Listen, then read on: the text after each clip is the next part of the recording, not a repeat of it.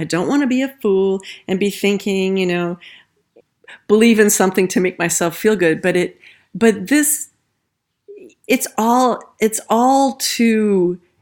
It's too weird. It's too perfectly weird. Yes, yes, that's what it is. That's what it is. Welcome to Zestful Aging, where I talk with fascinating, talented, and inspiring guests who reflect on the adventures and challenges of aging and who are living their lives with vibrance and purpose. I'm your host, Nicole Christina, psychotherapist, writer, and fellow Zestful Ager. I want to invite you to my brand new free webinar, Zestful Aging. Here's how you do it. You can sign up at NicoleChristina.com. And as always, I appreciate your feedback. Last week, we spoke with Michael Hebb, who's a culture changer and the author of Let's Talk About Death Over Dinner. He tells us that speaking about our deaths to our loved ones may be the most important conversation you'll ever have. Next week, we'll be speaking with Gary Glazner, who's the founder of the Alzheimer's Poetry Project. And let me give you a little inside look. There is a harmonica and singing involved.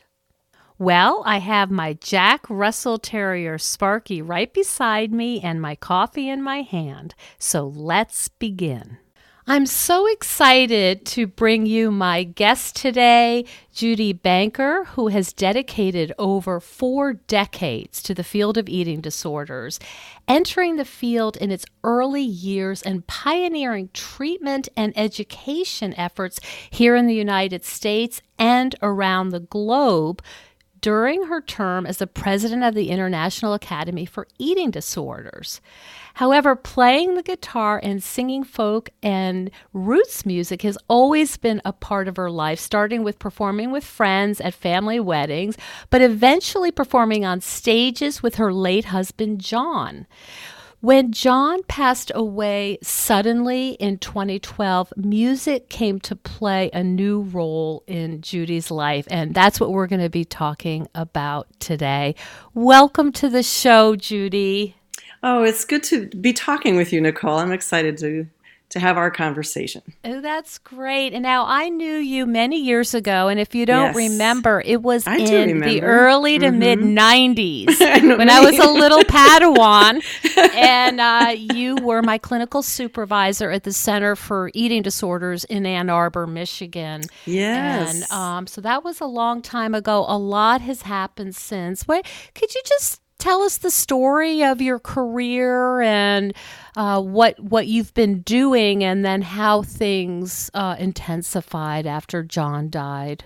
Sure. I think the way that I do things, I tend to stumble through my life. Probably a lot of people do that. I didn't have a big game plan other than, maybe I'm going to get a degree. I knew I wanted to be a therapist, really wanted to be a philosopher, but I just didn't think I was going to be able to pay the bills that way. Mm-hmm. And so when I, getting out of graduate school, my first job was working with a behavior modification program for eating issues, and getting into the field of eating disorders evolved from that. And, very early on, started the Center for Eating Disorders as a nonprofit treatment center, and that was in 1983, and somehow survived all that time. We have a medical director, a physician on staff, dietitian, a clinical director, and altogether there are 8 of us that work there, therapists and dietitian and physician and myself and our clinical director, and we partner with a local hospital, and we offer day treatment also along with outpatient. And oh, wow. Yeah. So we continue to evolve as a center, and it's just been exciting because some of the people that work there, our medical director, Suzanne Hash, has also gotten very, very involved in the Academy for Eating Disorders, almost as I've kind of waned just a little bit. That's sort of part of the music thing that we'll talk about later. But Suzanne had just got back from a trip to Mumbai and Singapore and doing talks for the Academy for Eating Disorders to bring information about eating disorders to those countries. I think she was gone almost 3 weeks. Wow, that's fascinating. Yes, and our clinical director, Amy Pershing, has been a pioneer in the binge eating disorder aspect of eating disorders. She's just written a book about binge eating disorder, and she does talks all over the place about that. So it's been a good launching pad for a lot of people who've contributed to the field, and that's really been gratifying. And I think it all sort of culminated for me being working with the Academy for Eating Disorders, because it's a global organization, and that always was very fascinating to be able to talk to professionals of all stripes. It was a multidisciplinary organization, or it is, and the largest one in the world for the field of eating disorders. And being president was a great vantage point to have, to be able to initiate some programs through the Academy that are still going on now to help bridge research and practice and to help integrate treatment approaches to eating disorders. Then, shortly after I was president of the Academy for Eating Disorders, around that time, I actually lost my older sister, Barbara. She died suddenly. That I didn't realize that she was riding her horse and then she just died. I didn't understand that instant or sort of sudden cardiac death without it being a heart attack. There's no damage. That it's almost like adult SIDS or something. Oh my goodness! She just died, and so she was 56 when that happened, and I was in my early 50s, and that took the wind out of my sails a lot. But kind of was beginning to rally from that, and then John and I. We've been married, or we've been together almost 30 years. We had a son, Ben, and John and I, well, I could just say, cut to the chase, John passed away suddenly. And it was, so I guess I would just say that I won't go into all the details of that, but John and I were, he was the love of my life, if you can have that kind of, if you believe in that kind of thing. But he was for me just your second half. Yes, exactly. And fortunate, I had been married previously to my high school sweetheart, and that didn't work out, shockingly. But soon thereafter, again, John just stumbled into my life, and I was like, this is too soon. I was a therapist. I was like, you need to take time and you need to really... Use good judgment. Yes, use good judgment. This is a rebound relationship. What are you doing? But I moved in with him anyway. Right. Do what I say, not what I do. Right, exactly. And then off we went. And that was that. But one of the a big aspect of glue in our relationship, along with other things, was that John was an acoustic musician. He played the dobro and the guitar and had a vast collection of folk music and traditional music, all blues, classical, everything, that kind of stuff. And we really bonded over, I say folk, but that's a very large category of kind of music, folk rock, that kind of music. We would play. You would jam with your husband. We would would jam, exactly. It would be one of the aspects of our relationship was sitting around going, oh, you feel like playing some music? Sure, okay. And then, the other person would grab their instrument. We would just play. Or It sounds like such a kind of intimacy. To do that, you have to really be in tune. You do. Or you have to, if you're not in tune, be able to rise above that. In order to get the music done, because you are right about that. That it just felt we both loved it. It was fun. Then it evolved. We began playing it for family weddings and things like that, and we played in different concerts, and then joined a friend of ours in a trio. We played with him for about and my timing gets off, but maybe 3 or 4 years before then John passed away. And it was just, I mean, among other things, it was just a time of what? What do I do? I'm a strong person. I'm a resilient person. I knew I would continue with my therapy work, the Center for Eating Disorders. I would just, figure that out and continue with that. But the rest of my life, I just didn't know what I was going to do. A thread for me was, we were playing with Jay Steelstra, our friend, and Jay is 85. And I wasn't feeling like I wanted to bail on Jay, so Jay and I kind of started inviting other musicians to play with us. And it would be the kind of thing where we'd play or we'd rehearse, and I would cry all the way home. It was like, oh God, the grief was horrible. And because we were playing music, which was such a bonding thing, and it's also an escape, but it tore my heart up. But I didn't want to give it up. And so got through that period with Jay, and over maybe, actually it wasn't very long. My time frame is off, but I think about 6 months in playing music with Jay and going along, and also realizing that I couldn't keep singing the same tune to my friends and family. There was this sense that, oh Lord, I'm going to be grieving a long time, and there's no fix. But it needed to be expressed. For me, I have to talk constantly. And I thought, I'm going to start writing some songs. I thought, I'll try songwriting, and maybe there's a way that I can capture what this feels like and put it to music. And I wrote some songs, and I recorded a CD and dedicated it to John, and had a CD release that was incredible. It was like a sad, joyous wake at a local wonderful club called Johnny's Speakeasy here in Ann Arbor.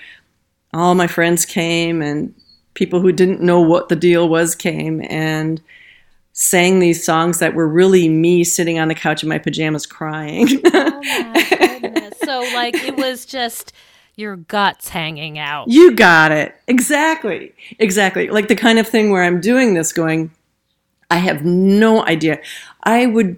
The studio where I recorded was at a friend's studio, Dave Rooftops recording studio it was about a 45-minute drive from Ann Arbor. And it was during a winter. I drove back and forth to his studio through blizzards and blowing winds, and I just didn't care. Mm-hmm. I need to do this. I have no other outlet for me, the vastness of what I was feeling. So that the CD release happened. It was wonderful. And then I hadn't thought past it. And so what ended up happening is as stumbling into things, it evolved. And I'm now working on my third CD. I've got a band that I play with of just wonderful people, great musicians, and I've kept writing songs, and it isn't as much as me hanging. Maybe it is a little bit. I don't know. I'm probably still hanging my guts out, but I just don't feel as I'm getting used to it. Maybe is what it is. I play now. I play in duos, and I have a band, and I still play with Jay. And kind of the beautiful part is that with this third CD that I'm working on, called Buffalo Motel, it's actually a remembrance of a great trip out west with John and my son Ben. And the title for me is evocative, and not for anybody else. But Ben, our son, is producing this CD. He's helping. He's got tons of creative input, and that's just been really wonderful because, I mean, Ben's been there from the beginning, listening to us play in the living room and listening to me play and watching me cry and write songs on my pajamas and go. I'd turn to him because he's a very much of a music aficionado. He's got a deep knowledge of all different kinds of music. And I would look at him and go, is this a song? Is this anything? So he'd be my reality check. And to my surprise, I have to say, I mean, I asked him to do it, not knowing how this all was going to work out.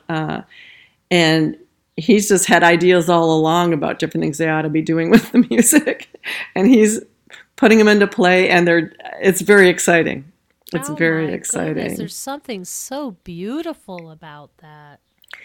I can't even, I mean, I'm afraid even to say it out loud a little bit because none of this was anything I ever pictured. I never thought, I'm going to write songs one day. I don't have a band with. I'm none of that. I'm going to make. It was just sort of taking. All I could do, I think I was mentioning this too before we started talking a little bit, is that through all of this, I just couldn't figure out what to do except get up, brush my teeth, and then what do I need to do today to just get through the day, and that's. Yeah, and so that path has kind of led to where this is right now. Mm-hmm. And you said that you would play something for us. Is this a good time to do that? Oh, sure. Yep.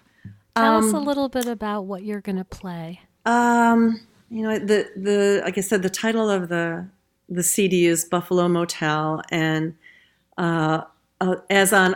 I think even my previous two CDs, the songs have to do with relationships, and I just go in for whatever reason, end up finding myself looking for kind of that place of tension in a relationship. And this song is called "Moving On," and it's about the end of a relationship, recognizing that something's coming to an end, and what are you going to do about it? So.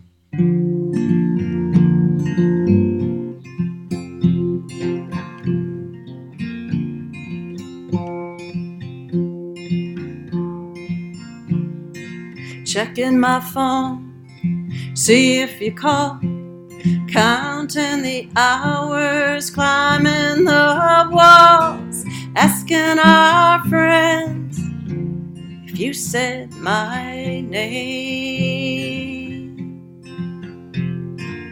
An open book, they give me that look. Watch some TV, are you missing me? I'll never know. We're no TV show. Looks like you're moving on. Looks like you're moving on. Study your words, hints you gave, gestures that slip by, love that we made, tracing the lines, losing my mind. Looks like you're moving on. Looks like you're moving on. It's the turnpike, straight to Pittsburgh, wrote some steel in my spine. Float the rivers to New Orleans, blind that evil eye. Go the sun road through Montana, cross Mariah's Pass, and in those silvery mountains dig for something that will last.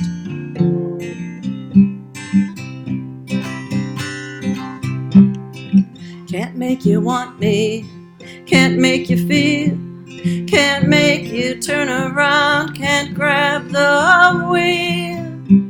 Looks like you're moving on. Looks like you're moving on.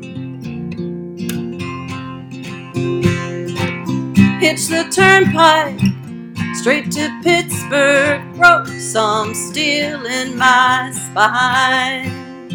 Plowed the rivers to New Orleans, blind that evil eye.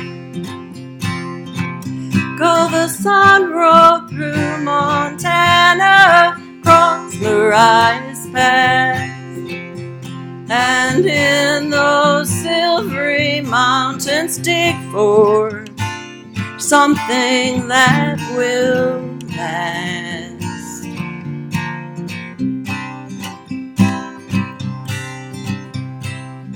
Can't make you want me, can't make you feel, can't make you turn around, can't grab the wheel.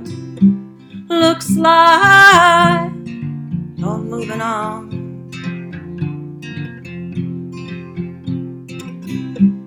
Looks like you're moving on. Looks like you're moving on.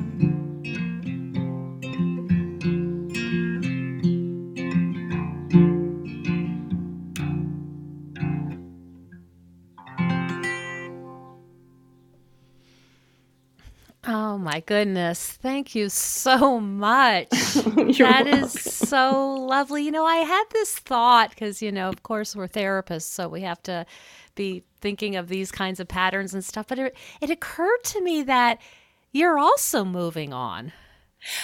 Yes, exactly. Yes. You're no longer playing because that's all you can do to survive. You're in this new phase of your music and your artistic expression. And you're right about that. For some reason, it has evolved into something that, feels, it's simply not a coping mechanism anymore. I mean, maybe it's still in part that way, but I've also realized that I've tapped into something that maybe I just didn't know was there. And that it sustains me to be able to do this in a couple weeks. And these are the things I feel so excited about. There's one of the songwriters, musicians that John and I kind of bonded over in our early relationship was a woman named Rosalie Sorrells. She's a folk singer, sort of a little pre-Nancy Griffith with Kate Wolf. It's kind of, she wasn't a radio person. She wasn't somebody that played on the radio, but, she's a highly regarded person. But she passed away a couple years ago. Through one thing or another and the miracle of Facebook and things like that, there's going to be the first annual Rosalie Sorrells Music Festival in Boise in 2 weeks. And I get to be the closing act on Saturday night. That, to think about being, there's like circles within circles, to be able to play the songs that John and I played together, and then along with some of my own songs, at with her family, and her son is going to be playing with me. My goodness. It must blow your mind. It is mind-blowing. It is mind-blowing. I don't what? Yeah. That's, when we talked earlier about, you and I have been kind of raised with similar authors, people doing work with women and psychology and trauma and eating disorders. It's this exact same thought I had when, Mary Pfeiffer said she would interview with me. It's like, this does not make sense in my life. I can't. The cognitive dissonance is too great. But what an absolute joy that must be. Yeah. I am right. I feel like a child. I'm that excited. And your son will be there? He won't be there, but I meant her, Rosalie Sorrell's son is a musician. Will be there as well. Yeah, so he'll be playing with me, but no, my son won't be there. I tried to get him to come, but he has a life, unfortunately. Yeah. And of course you've picked out already the song, and how do you prep for a music festival? Well, they give you a certain amount of time, so I have about an hour to play, and so I came up with a list of songs that I know that are my favorite Rosalie's songs that she sang, and so we'll perform those, and then I have a list of my songs that I'll play that I feel like fit the feeling of the set. So probably about 10 songs altogether, something like that. Oh my goodness. I mean, it is so interesting. I mean, like some people call that grace, right? Some people might call that grace. Or I don't have any theories about it. It's just that I stutter and go, what? But yeah, if I did believe in grace, it would feel like somebody's helping me somewhere. That's what it would feel like.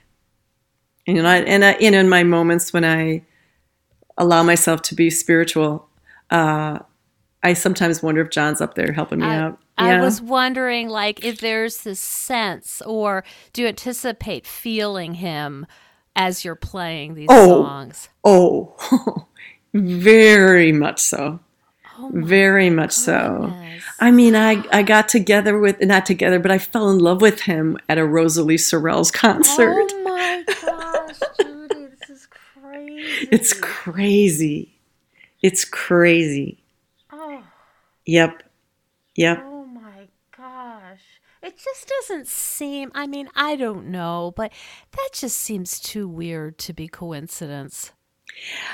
It seems like it to me. I keep, I'm one of these people that I don't want to be a fool. I don't want to be a fool and be thinking,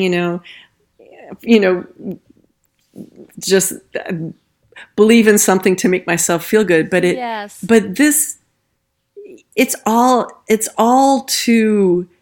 it's too weird. It's too perfectly weird. Yes, yes, that's what it is. That's what it is. And it just feels like I haven't gone and traveled to play music anywhere. I mean, not by myself. I'm going to get in a plane, take my guitar. I don't even know how to fly with a guitar. I'm taking it, and I'm going to buy a new case and take my guitar, and off I go, and I'm going to do this thing. And I feel perfectly fine doing it. I can't wait. Just want to run there. Oh my goodness. I mean, it is, and I would imagine being there, not only doing your performance, but being in that space with these people. I mean, it's going to change your life.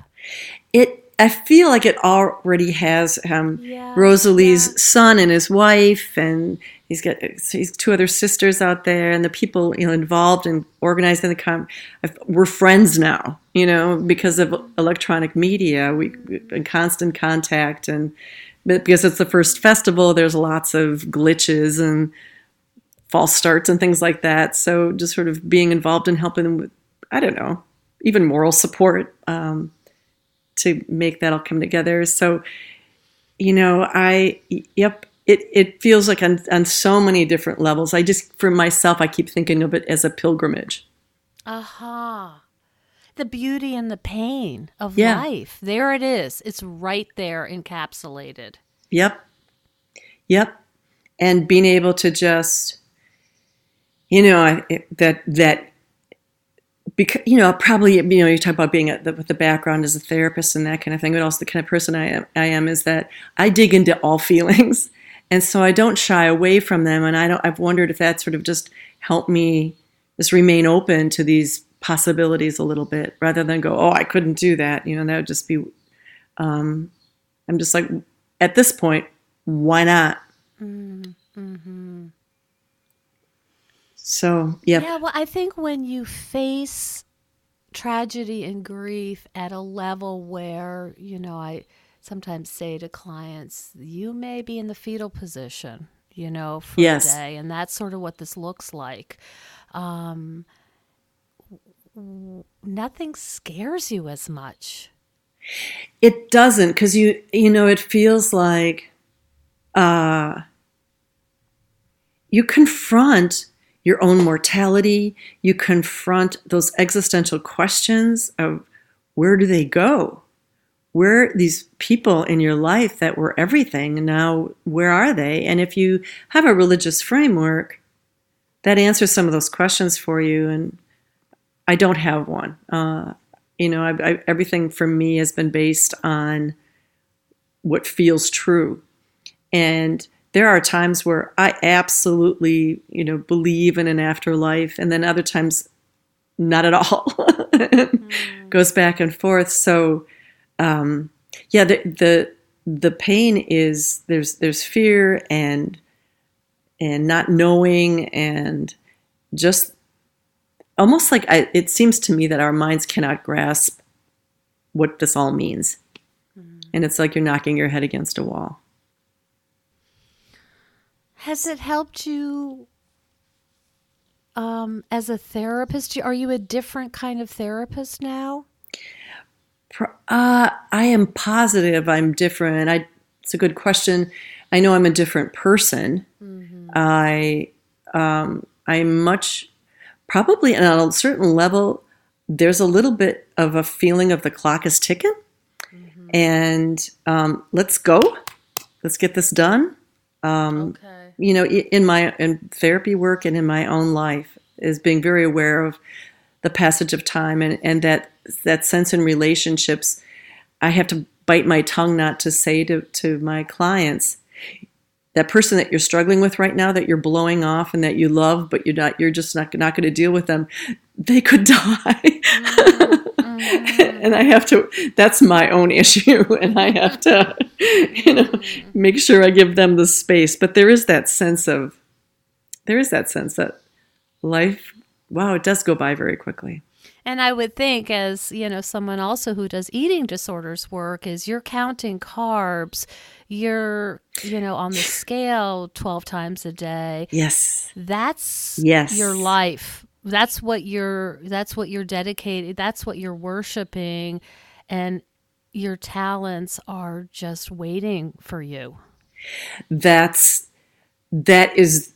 Those illnesses are the devil, and that they reduce people who have so much potential, mm-hmm. To timekeepers and calorie counters. Mm-hmm. And yes, that is very difficult, more so than ever, right? I'd have to say, watching that and thinking, we got to get you out of this. Mm-hmm. This isn't a way to live your life. We're losing time. Yep. Yeah. Yep. Yeah.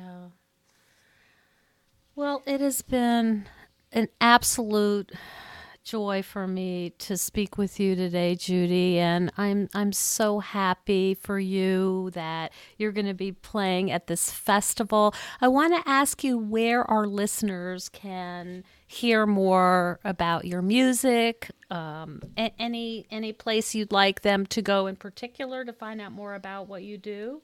I have a website. Mm-hmm. For my music, it's just judybanker.com. Okay. That's easy. And they can buy CDs through your website? Yep, through my website, and find out just where I'm playing and other news that's going on and information about the new CD, when it's going to be coming out, and that sort of thing. I'm also on Facebook too. People can find me there. Okay, and Rosalie Sorrells, could you spell Sorrells so people can find out about the festival? Sure. SORRELS. Okay, Rosalie. And that's on the 22nd and 23rd of June. Okay, coming up. Yes. Coming up. Yes. I'll be playing tennis and you'll be singing. Yes, I love it. Living our best lives. Exactly. That's right. Thank you so much for being with us today. It was just and thank you so much for playing. Oh, you're welcome. And thank you for having me. It's really good to reconnect with you, Nicole. Thank you so much for joining us on Zestful Aging. If you like the podcast, please share with some of your friends.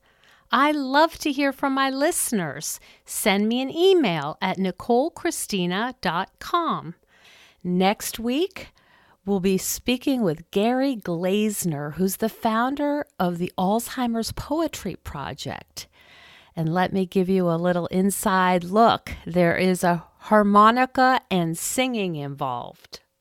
And please consider becoming a patron of the show. You will get access to exclusive bonuses, and you will be part of the Zestful Aging community. Keep us going strong. Go to patreon.com/zestfulaging.